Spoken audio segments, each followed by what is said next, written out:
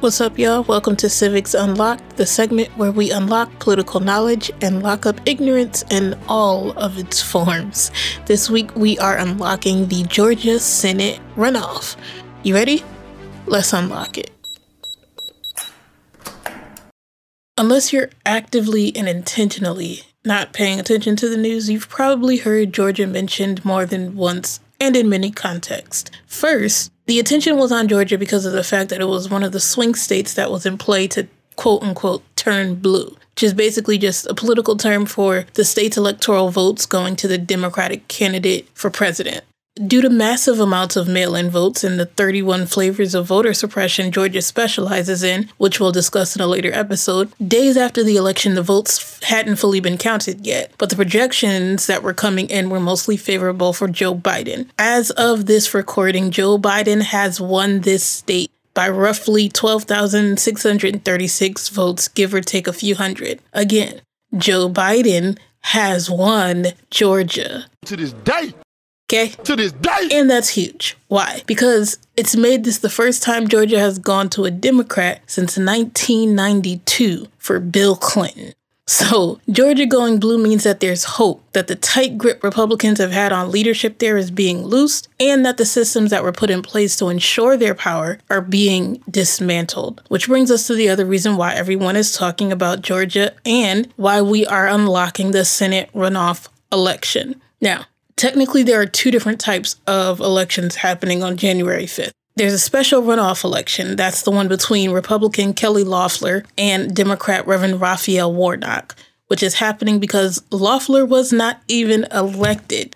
Georgia inherited her, right? She came with the Republican package that included Brian Kemp as governor. Kemp appointed her in December of 2019 after the previous Republican senator, Johnny Isakson, retired, and she's been serving as senator since January 2020. Then there's the general runoff election. That's the race between current Senator Republican David Perdue and hopeful Democrat Jon Ossoff. Now, David Perdue's term ended in November of this year, so this is his re-election campaign that would have been happening regardless. Jon Ossoff and others challenged Perdue, but no candidate reached the majority threshold. In fact, in either Senate race, no candidate received more than 50% of the votes, which triggered a runoff.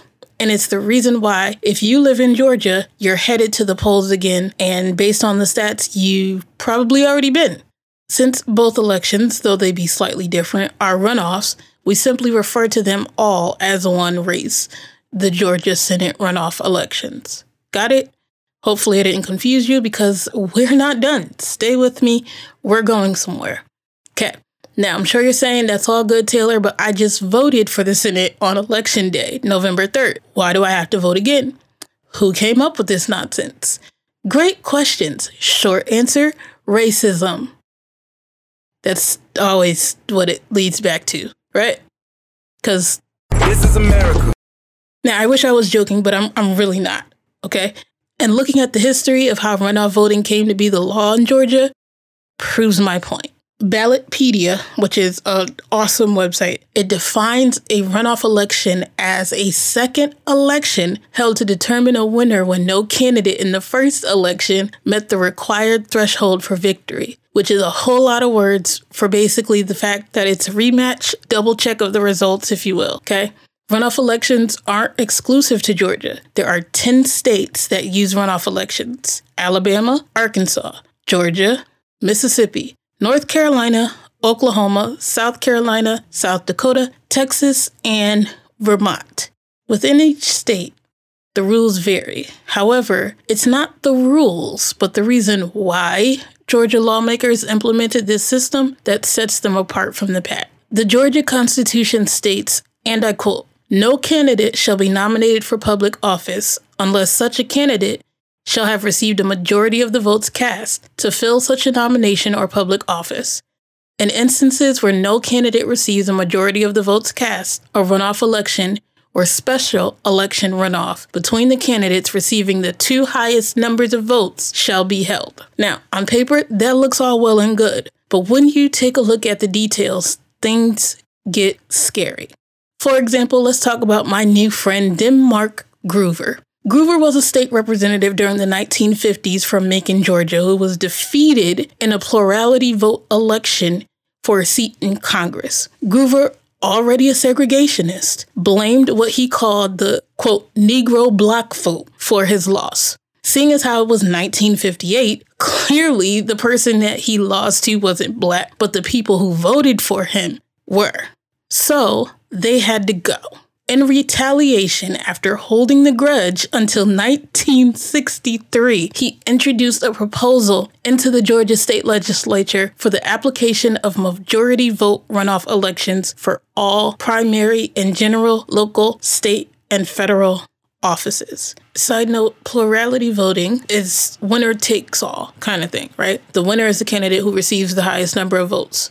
Majority voting, on the other hand, is if the candidate gets more than half of the votes, then they win. And then if not, the top two candidates go to a second round of voting, i.e. a runoff. Got it? Okay. Back to Groover.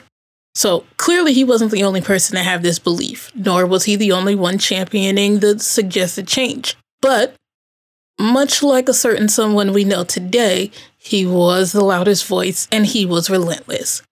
During one of his floor speeches, Groover is quoted as saying, "We've got to go the majority vote because all we have to have is a plurality, and the Negroes and the pressure groups and special interests are going to manipulate this state and take charge."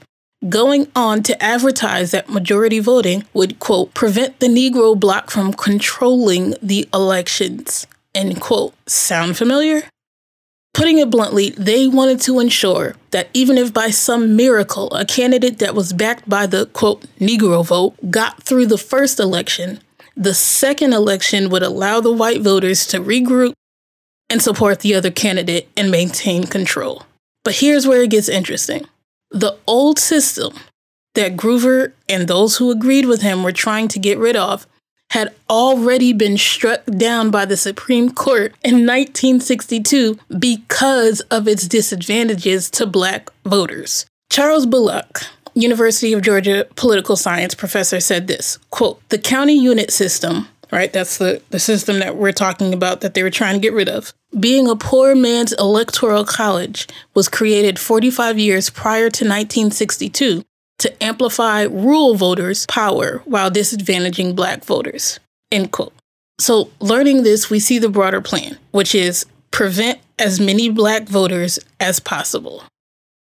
So after the ruling of the Supreme Court, the racist powers that be were searching for a replacement, something just as effective in suppressing the black vote, but more subtle. Their solution was majority voting runoff elections. Obviously, Groover was successful, or else we wouldn't be having this conversation right now. And in 1964, Georgia adopted the runoff plan for primary elections and for general elections in 1966. Obviously, Groover was successful, or else we wouldn't be having this conversation right now. And in 1964, Georgia adopted the runoff plan for primary elections and for general elections in 1966.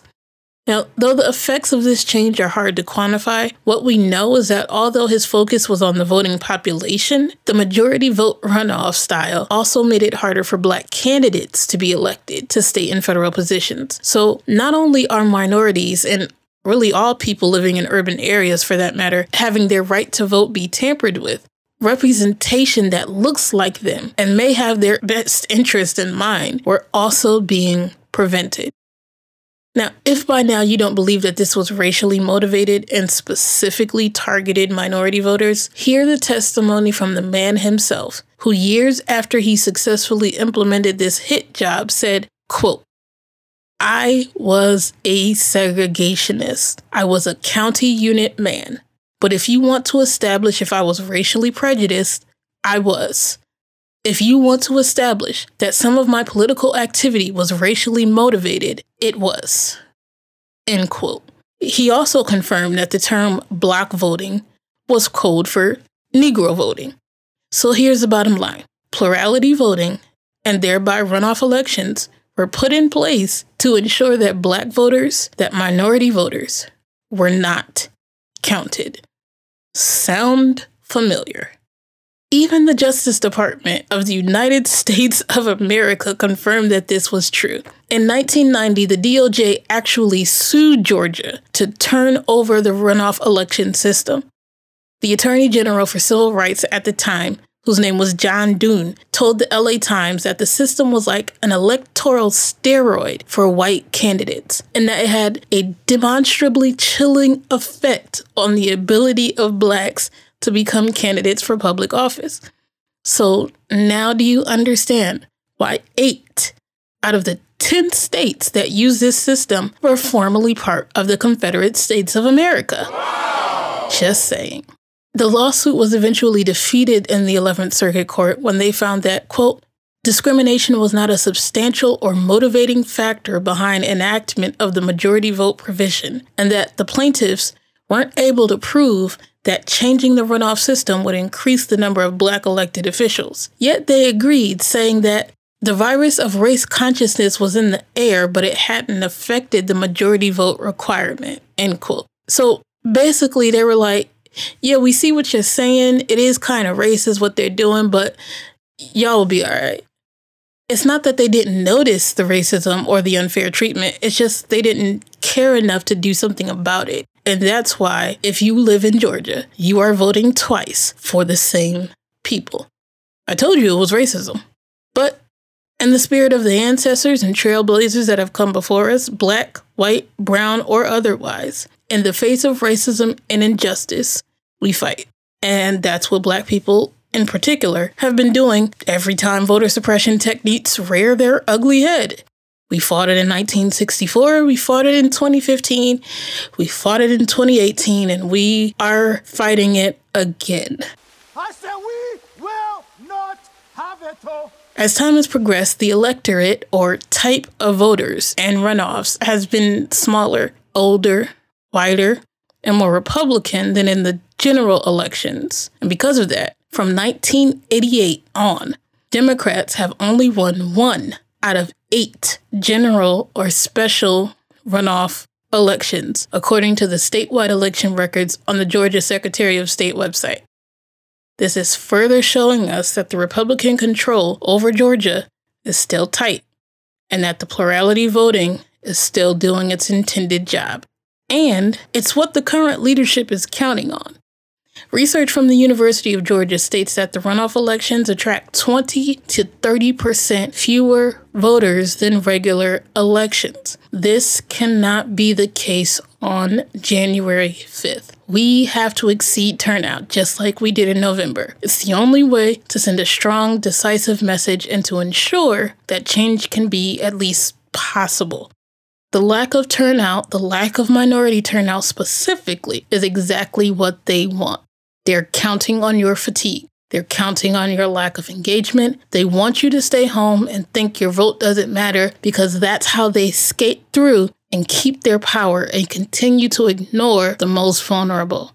And by they, I mean the ruling class. Yes, the Republicans, but more broadly, the power brokers who have proven that they couldn't care less about us. There's just one problem, and her name is Stacey Yvonne Abrams. I said what I said.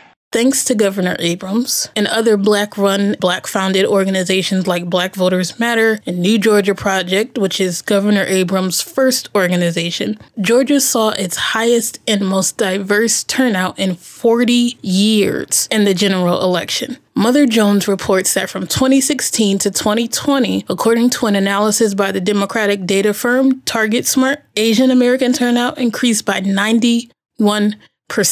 Latino turnout by 72%, and Black turnout by 20%, while white turnout grew by just 16%. And thanks to Governor Abrams, the expansion hasn't stopped, with the New Georgia Project reporting that they registered 800,000 new voters, 49% of them being of color, and 45% of them being under the age of 30. Add this to the reports that are showing over 1 million people have already voted and that some 800,000 people have requested mail-in ballots, and it looks like things are working in the right direction. So, what's the overall point I'm trying to make? In my opinion, this is bigger than an election, okay? This is bigger than Democrat and Republican. This is about righting wrongs. Now that you know that the very reason that you're still being bombarded with ads and emails and commercials, the fact that you have to vote again is solely because there were a group of white people that didn't want black voices to be heard and wanted to keep their power so bad that they went through such extreme measures, that should fuel you to, quote unquote, stick it to the man, if you will, right? The architecture and the implementation of the runoff law is proof that your vote matters, no matter who you are.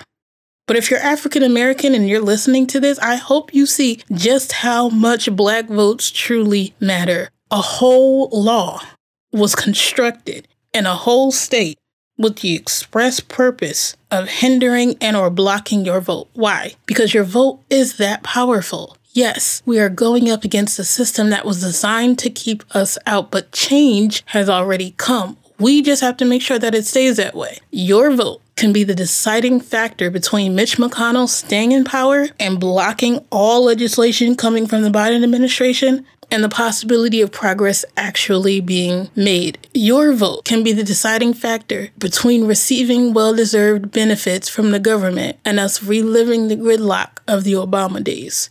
Now, I'll go into more detail in episode 2, but the importance of your participation in this election cannot be overstated. I'm not just talking to Georgians now, I'm talking to everyone. You can participate from wherever you are by volunteering and making calls or sending texts to Georgia voters, or just to make sure that misinformation that's trying to take over social media doesn't get far. Every voice counts, and every bit of help is needed. I recently read a poll the other day that said that 50% of the people who live in Georgia and said that they were going to vote in the election didn't know the date of the election. So yeah, But I can't. that's scary. Wow. Very, very scary. So here are the dates, okay? I need you to write them down, put them on your calendar, put it in your phone, write it on your hand, your forehead, whatever. I don't care what you need to do. Just remember these dates. Matter of fact, go get your phone or a pen and paper if you still know what those are. I will wait. Together right now.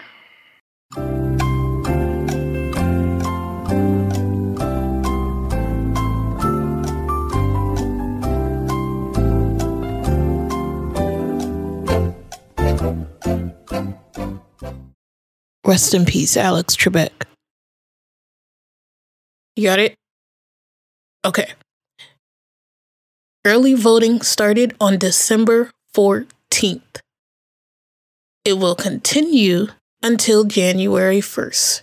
Hear what I said. Early voting started on December 14th, and it will continue until January 1st. Early voting is a span of time in which polling places are usually open longer and have more flexible days, okay? Like they're open on the weekends as well. Now, I need you to either go to the Georgia Secretary of State site or go to peachvote.com, and they will let you know where your early voting polling place is, because it may be different from the polling place that you go to for the general elections, okay? That's peachvote.com. If you've already requested an absentee ballot and you still have it, fill it out, but return it to a drop-off box.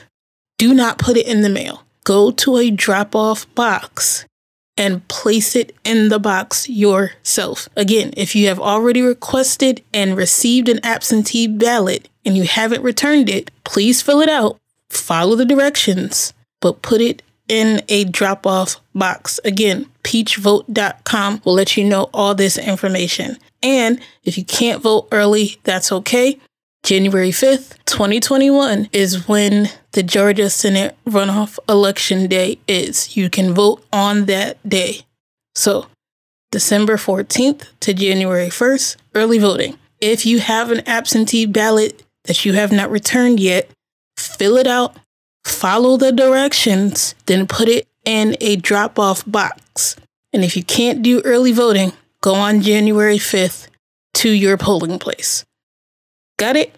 Now, if you have to, go back, listen to it again. You can also go to the Danae's Dialogue website to see the Georgia Senate section, and all of this information is listed there. Okay? Listen, y'all, I see what's happening in Georgia as divine retribution.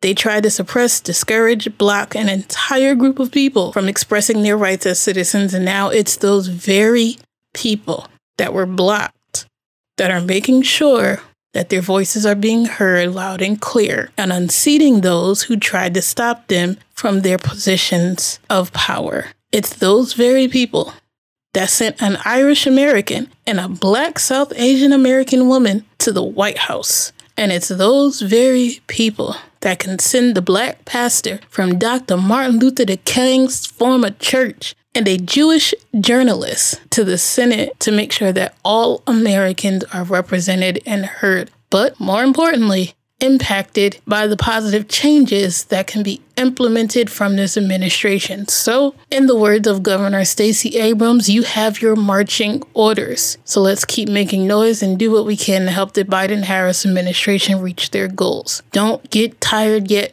Georgia. America needs you.